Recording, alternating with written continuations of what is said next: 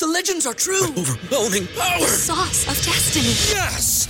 The most legendary sauce has arrived as McDonald's transforms into the anime world of WickDonald's. The greatest flavors unite in all new savory chili McDonald's sauce to make your 10-piece Wick Nuggets, fries, and Sprite ultra-powerful. Unlock manga comics with every meal and sit down for a new anime short every week only at WickDonald's. Ba-da-ba-ba-ba, go! At participating McDonald's for a limited time while supplies last. If you really believed that it was possible for people, and even likely that most people would burn for all eternity, you would have a really tough time defending the rest of your life. That is, your ability to do anything other than engage in some kind of ministry, some kind of attempt to save those people from that fate. And I'm not even talking about like full-time professional ministry. I'm talking about, 120 hours a week, eating and sleeping only when you have to. Because compared to the infinity of eternal torment, your 90 years here on this world ought to be spent entirely, and when I say entirely, I mean entirely in this mission to quote-unquote save people from that fate. You would never go on vacation. You would never go to the movies. People would say that Billy Graham was a lazy, terrible evangelist because he spent so much time hanging out with his family. And you would never, ever have children. It would be totally immoral to procreate if you thought there was even a possibility that your children could spend eternity in damnation. You would never do it. Spent a decade sharing it and kept herself in line until her eyes began to see the light inside the dark. Welcome to the Deconstructionist Podcast. I'm your host, John Williamson. We're back with part 2 of my conversation with Derek Kubilus. Really interesting conversation. Hopefully you enjoyed the first part. We'll get to the second part here in a second, but for all things Deconstructionist, check out www.thedeconstructionist.com. That is our glorious website that is well taken care of by our friend Ryan Battles. So appreciate his help as always. Had to update some stuff on the website. Probably hadn't updated in a little while, but updated our links. We do have a TikTok now for you TikTokers out there. And so the links, we've got a link tree link now on the website that takes you to everything, hopefully. If we're missing something and I didn't think of it, let me know. I can add it to the link tree. But hopefully it makes it a little bit easier to jump around. But check out the website. It's got our blog on there. It's got our Patreon store. It's got our web store with our T-shirts and pint glasses and coffee mugs and whatnot. But it also, more importantly, has our entire back catalog for free that you can stream directly from the website of all 160 some odd episodes on there, going back almost 7 years, which is crazy. We'll have to do something big for year 10 when we get there. That's a ways off, though. And that's crazy to think about. My daughter just turned 10, which is insane. So, nuts, man. But anyway, before we get to the rest of it, though, thank you guys so much for listening. If you like what we're doing here, please consider rating, subscribing, and sharing with a friend. Give us 5 stars if you really like it. Helps us get in front of other people. Always tough out here as an independent podcast, so we depend on things like that to help us get noticed. So appreciate your support. With that, let's get to part 2 and the final episode of this conversation on the topic of hell. Again, Derek Kubilus, great guest, super, super nice guy, very, very knowledgeable, great writer. So highly recommend the book. Check it out. All the links are in the show notes. And without further ado, I give you Derek freaking Kubilus. Will lead you down this road. We know you're searching, and you've been given. Yeah, so let's talk about. So obviously we've got some issues with the translation and sort of. And again, like, we've talked on the podcast before about the King James Version and how it was sort of this lazy mass bulk translation into from 3-4 words. That word, with hell, it is lazy when it comes to hell. The rest of it's beautiful, but sure, hell is lazy, yeah. Which if they're going to pick a part to be lazy with, that would be the worst part. Like, come on, guys! You had one job, and you've given millions of people panic attacks. That's right, centuries now. So one of the other things too that I want to talk about is obviously that's the translation issue is problematic. But then over time, and we talked about this a little bit before we started recording, I think we'd be remiss to say, if we didn't talk about some of the other outside influences, because when it comes to hell and, over time, the devil or Satan has become associated as the Lord of hell, even though there's no connection in Scripture whatsoever. It kind of got, expanded upon over time, shall we say. And if we really look at it, there's a lot of the things that we've come to believe now in the 21st century. Most of that does not actually come from Scripture. It comes from outside of Scripture. Yeah. So talk about that a little bit. Oh, well, I mean, the guy who shaped our conception of hell more than anyone was probably Dante Alighieri, right? In the Inferno. And the crazy thing about Dante, and it is a beautiful, if you've never read the Divine Comedy, if you get a good translation, it is absolutely stunningly beautiful. And I love it. I really do love it. I think the Inferno is terrible, and has probably shaped, has probably mal-shaped Christian thought worse than almost any other document. But for instance, the guy is a political dude. That's the thing that folks don't get about Dante. He's a political dude, and he wants a return, in Florence of the Roman Empire. That's really what he wants, and he spent his life kind of advocating for the power of the Holy Roman Emperor and a return to an Augustinian kind of, or not even Augustinian, I would say Constantinian partnership between the church and the emperor, with the emperor kind of leading the way.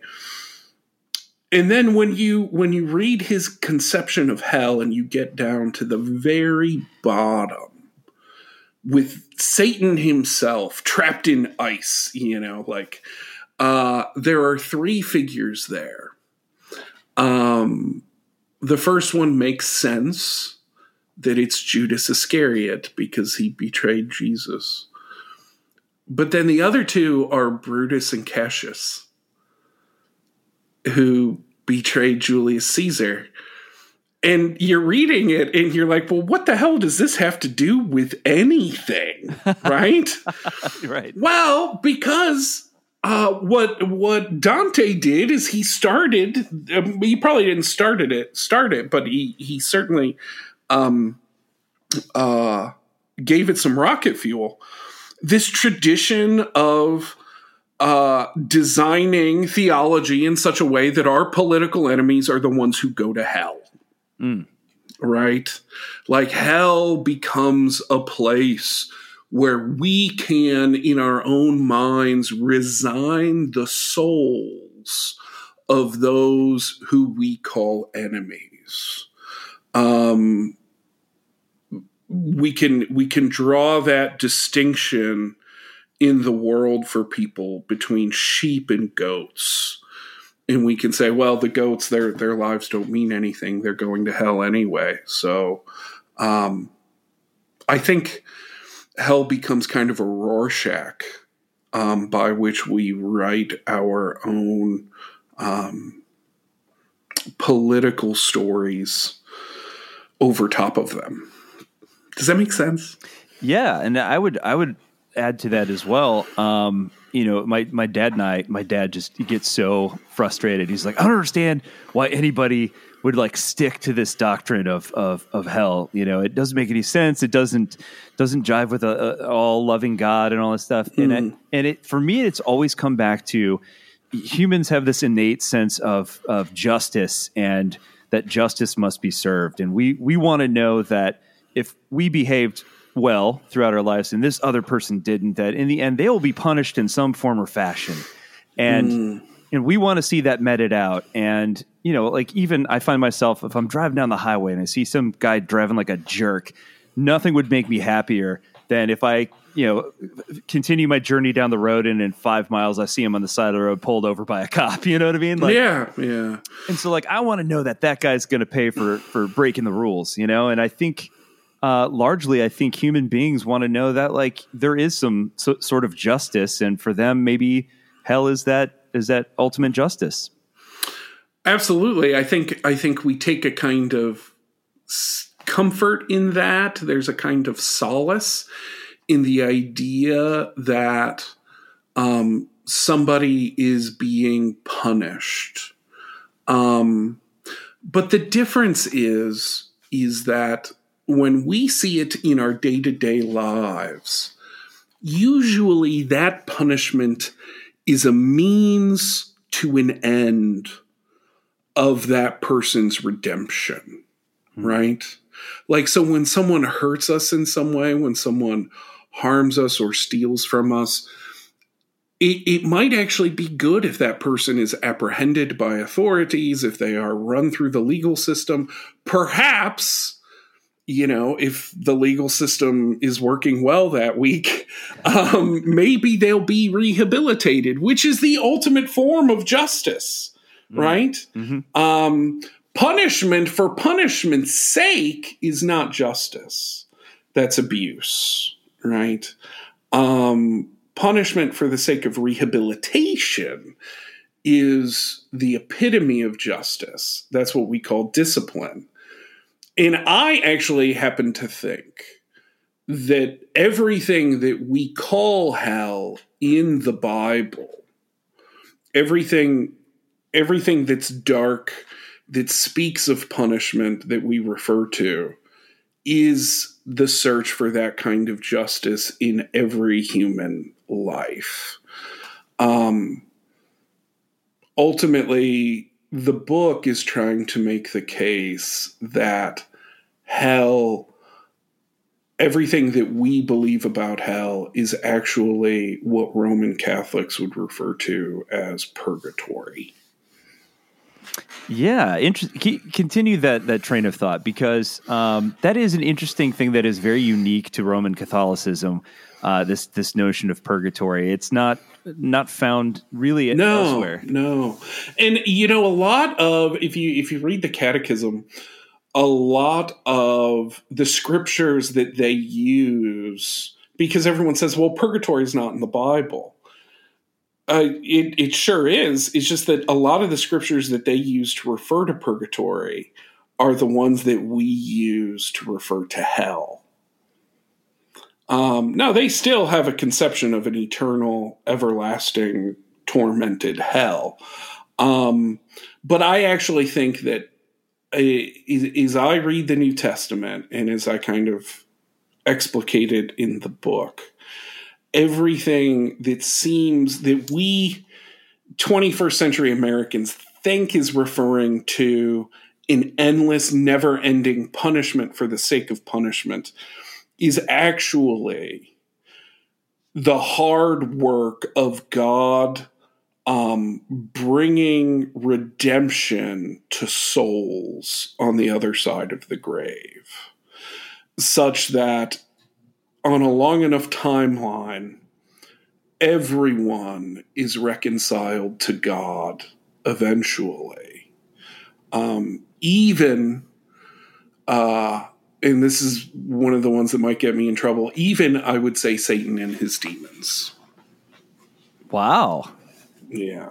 Wow. Yeah. I mean, my dad has often said that, on the basis of reconciliation or redemption, or, even, to use the metaphor that we talked about earlier, in terms of the fiery lake, the purification of the burning away of, the impurities that, if ultimately we're not all reconciled to God, then this grand experiment failed.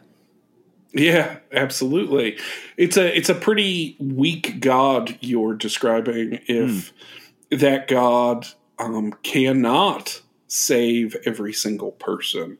If that God cannot balance the grand equation he began with creation, right? If there's a remainder at the end of all of that, if there's a decimal point that he can't do anything with except burn them forever, then I think you're describing a God who has a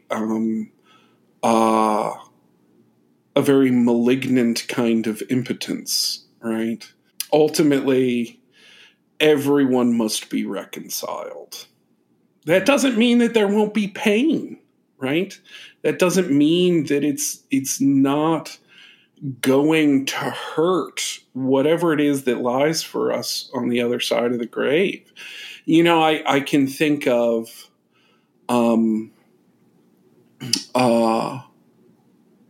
different people in my life and throughout history. And I think of folks who, maybe when they die, their soul will be in such a place that they will be ready to enter into that journey of infinite intimacy with the divine right away. Mm-hmm. And then I think of myself, or I think of, some choice politicians. And I think, some of us we may have to do a little CrossFit on the other side of the grave to get to a point where we're ready to experience that never ending journey into the divine. And I think that process is what they originally meant when they talked about the thing that we have come to call hell. Yeah, and it sort of reminds me of therapy, in the sense that if there's a lot of work to be done and you're doing it right, it's exhausting. Yeah, and it's painful, absolutely. And it's tough to look at yourself in the mirror and acknowledge the ugliness sometimes, and that takes a lot out of you. And so, for some people that might be a painful situation. Yeah, or this is really cool, because before we started this podcast, you and I were talking about how our stories shape the way we think about God. And I had mentioned to you that I was born with a birth defect in my right leg, and I had a lot of operations and a lot of physical therapy when I was a child trying to correct this thing. And then when I was 29 years old, it essentially just started to disintegrate. My ankle just fell apart. And I finally found a doctor who said, you may as well just let me cut it off. You may as well just let me amputate. And we'll give you a prosthetic leg, and you'll be a lot happier. You won't have as much pain. You won't walk with such a limp. And that was undoubtedly the most painful thing I've ever experienced, both physically and emotionally. But it was incredibly redemptive. That part of me that I was born with had to be cut away. so that a new chapter of my life could begin. Wow. Yeah, and the other thing I think about often too is just, the example that I give is just because we have a real issue with it in the United States are like school shootings. And you think about the effect. Like I have a daughter. My daughter's 9 years old, and I think about what I would do in that scenario, and I cannot imagine that if my daughter were a victim in that same scenario, that a fiery eternal pit would even come close to touching the type of hell that I would be living in that moment. And so for me, hell has always been more about what we do in this life and the choices that we make and the ripple effect that they have, whether they be positive or negative, because it could go in either direction. But like throwing a stone into water, it's going to have a ripple effect some way, somehow. Maybe we are aware of the effect that it has, and maybe we aren't. But in a situation like that, I cannot imagine. I would gladly take an eternity in a fiery pit if it meant saving my daughter in an instant. Well, and I think those kinds of experiences that we have on this side of the grave too sort of begin to do some of that burning away for us, I think we begin, they teach us lessons. In the hours, days, years after some kind of tragedy like that might happen, you might find yourself burning with a kind of rage that you wouldn't even understand otherwise. It would be impossible for any of us to understand. But we've been living with school shootings for, since I was in high school. 97, I think, was when Columbine happened. Yeah. And every time there is one, they always bring on some parent from years ago. Mm-hmm. And whenever that happens, I always get the sense that this person has so much wisdom now. Like they've been through so much and they've continued to live their lives. Most of them advocate for some kind of gun control or something of that nature. And they've spent their lives having these really difficult conversations. And they have an air about them that is just so patient and humble yet wise. And I attribute that to the fact that they have walked through these flames, and it has had a purifying effect on who they are. Yeah, and in those situations, it that sort of hell doesn't discriminate between good people and bad people. It's arbitrary in terms of who it touches, and it's unthinkable. And yet, we still have the need to hang on to this notion of a fiery eternal pit, and yet we're suffering things I would say are even worse. In this reality. Well, I think that's part of the reason why that pit exists, is to help those folks, to give them a measure of consolation, to say, oh, don't worry, that person that hurt you is going to that pit. You know what I'm saying? Yeah. But we ought not call that justice, right? I think a better form of justice is what we saw next door in Pennsylvania in 2006 I think it was 2006, when the Amish school shooting happened, right? And that whole community outside of Lancaster, Pennsylvania, that whole community rallied around the widow of the shooter and set up a charity for her. There was an Amish man who held the shooter's own father as he was weeping in his arms. And that was the most saintly display of forgiveness I've ever been witness to. And it made me really rethink my opinion about the Amish. I'll tell you that. Certainly. That there is something about the way that they are formed that could create people who are capable of having that kind of attitude in their life, that in the midst of their grief, literally unimaginable grief, that they could still go out of their way to reach out to someone who was so close, to someone who hurt them so badly. It was just amazing.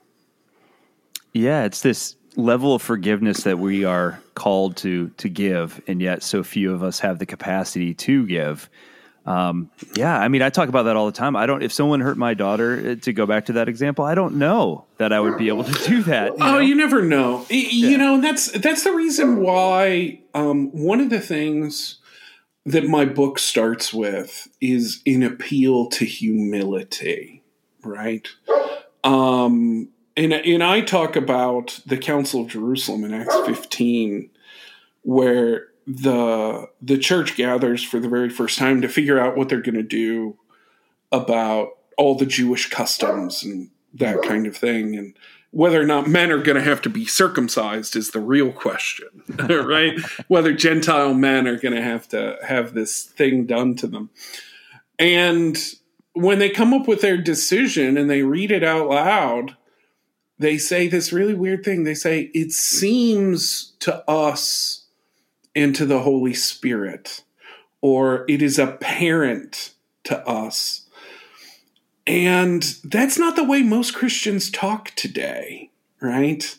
Most Christians say things like, the Bible says it, I believe it, and that settles it. That sort of thing. But the truth is, like those early apostles had a degree of humility around theological matters, but also around personal matters. You are not as righteous as you think you are, not you personally, but I, for instance, I talked about my first book, The Real War on Terror, written with John Priebe, where we kind of explain why we were committed Christian pacifists, committed to nonviolence. See, I think nonviolence is a non-negotiable aspect of the Christian faith. Yet, if somebody hurt my wife, I have no idea how I would react in that moment. I hope that I have enough virtue, that I've accumulated enough virtue over the years to say that I would act in a way that is consistent with the gospel as Jesus brought it to us. But I have no idea. I have no earthly idea. Yeah. So I think the perfect place to end our conversation today is what is your hope for the book? Because I think you detail it out very, very well. I love how the chapters are structured, and you approach it with gentleness, which I think you kind of have to with this type of topic. So what is your hope for folks who read it? Oh man, I hope that they read it. That's the number one thing. I hope people will read it with an open mind. And for clergy people, if they're clergy who read it, I hope that they will take it and say, okay, this kind of helps me think through this a little more. And a lot of clergy I know have already had these same kinds of thoughts. They've just never had the opportunity to organize them and think about them in an organized way. And so I hope that this kind of gives them the confidence to declare a little more confidently the salvation of all people. And for lay people, I hope it puts them at ease.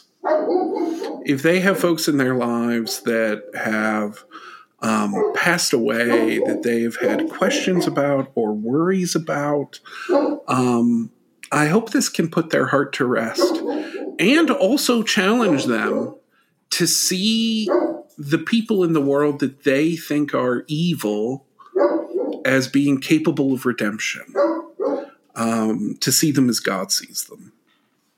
I love that. Great way to end. Thank you so much for coming on today.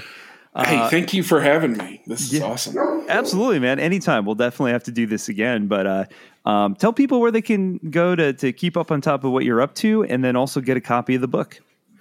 Well, we're still putting a website together. I'm not a big self-promoter. And so the publisher was like, so what's your website? And I'm like my Facebook page? What is that? So we're putting together a website. The book is called Holy Hell, A Case Against Eternal Damnation. You can find it on Amazon, Barnes & Noble, all those places where you find books. I do also have, if you are someone who has, we didn't talk about this today, but if you're someone who has had friends or loved ones who've gotten like mixed up in conspiracy theories and that kind of thing, I have a podcast that's all about that. It's 10 episodes long. It's called Crossover Q. You can get it wherever there are podcasts. Just trying to help folks who are dealing with what seems like an intractable situation in this society. So, love that. We will definitely add that to the show notes. So we'll put the links in there. And again, thank you so much for coming on, talking about a topic I think again that causes a lot of people a lot of anxiety, and taking a deeper look into it. Thanks, John. Where the company line was the only way to get paid. We built a church uncertainty that fears everything against it. Where the refugee suffers and the white man has it made. I won't do it anymore. It's taken me too long to recover. I'll go feed the sick and poor and try to help the world to recover.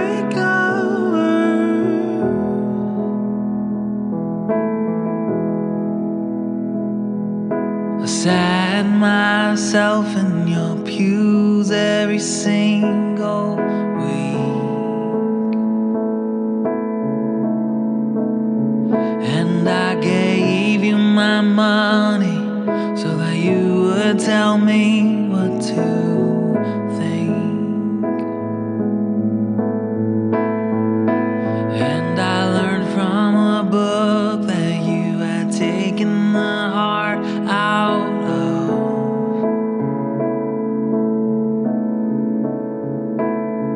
And that's how I learned to make exclusion look like love.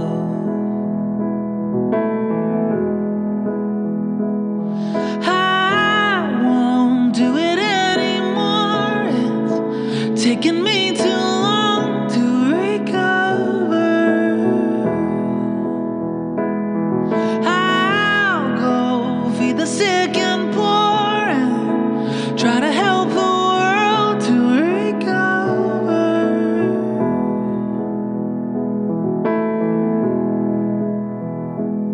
So come as you are.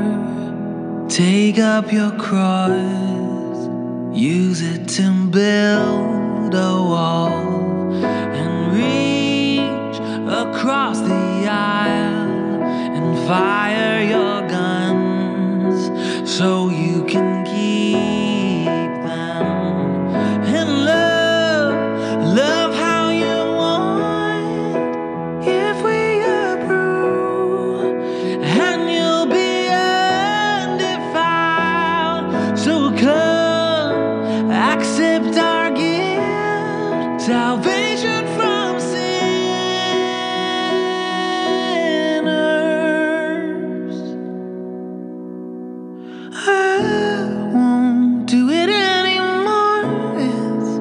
taken me too long to recover.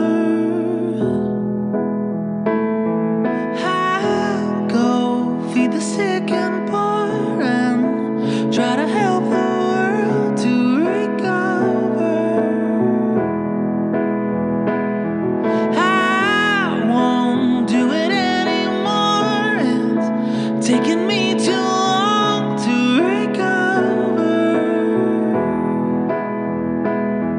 I'll go feed the sick and poor and try to help the world to recover.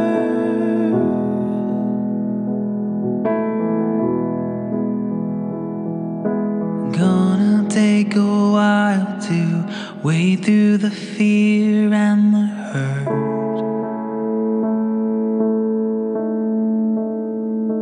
But I think there's a way for us to love and heal the world.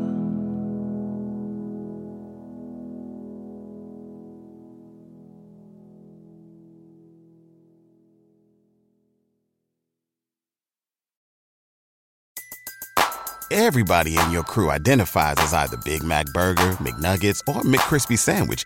But you're the Filet-O-Fish Sandwich all day. That crispy fish, that savory tartar sauce, that melty cheese, that pillowy bun. Yeah, you get it.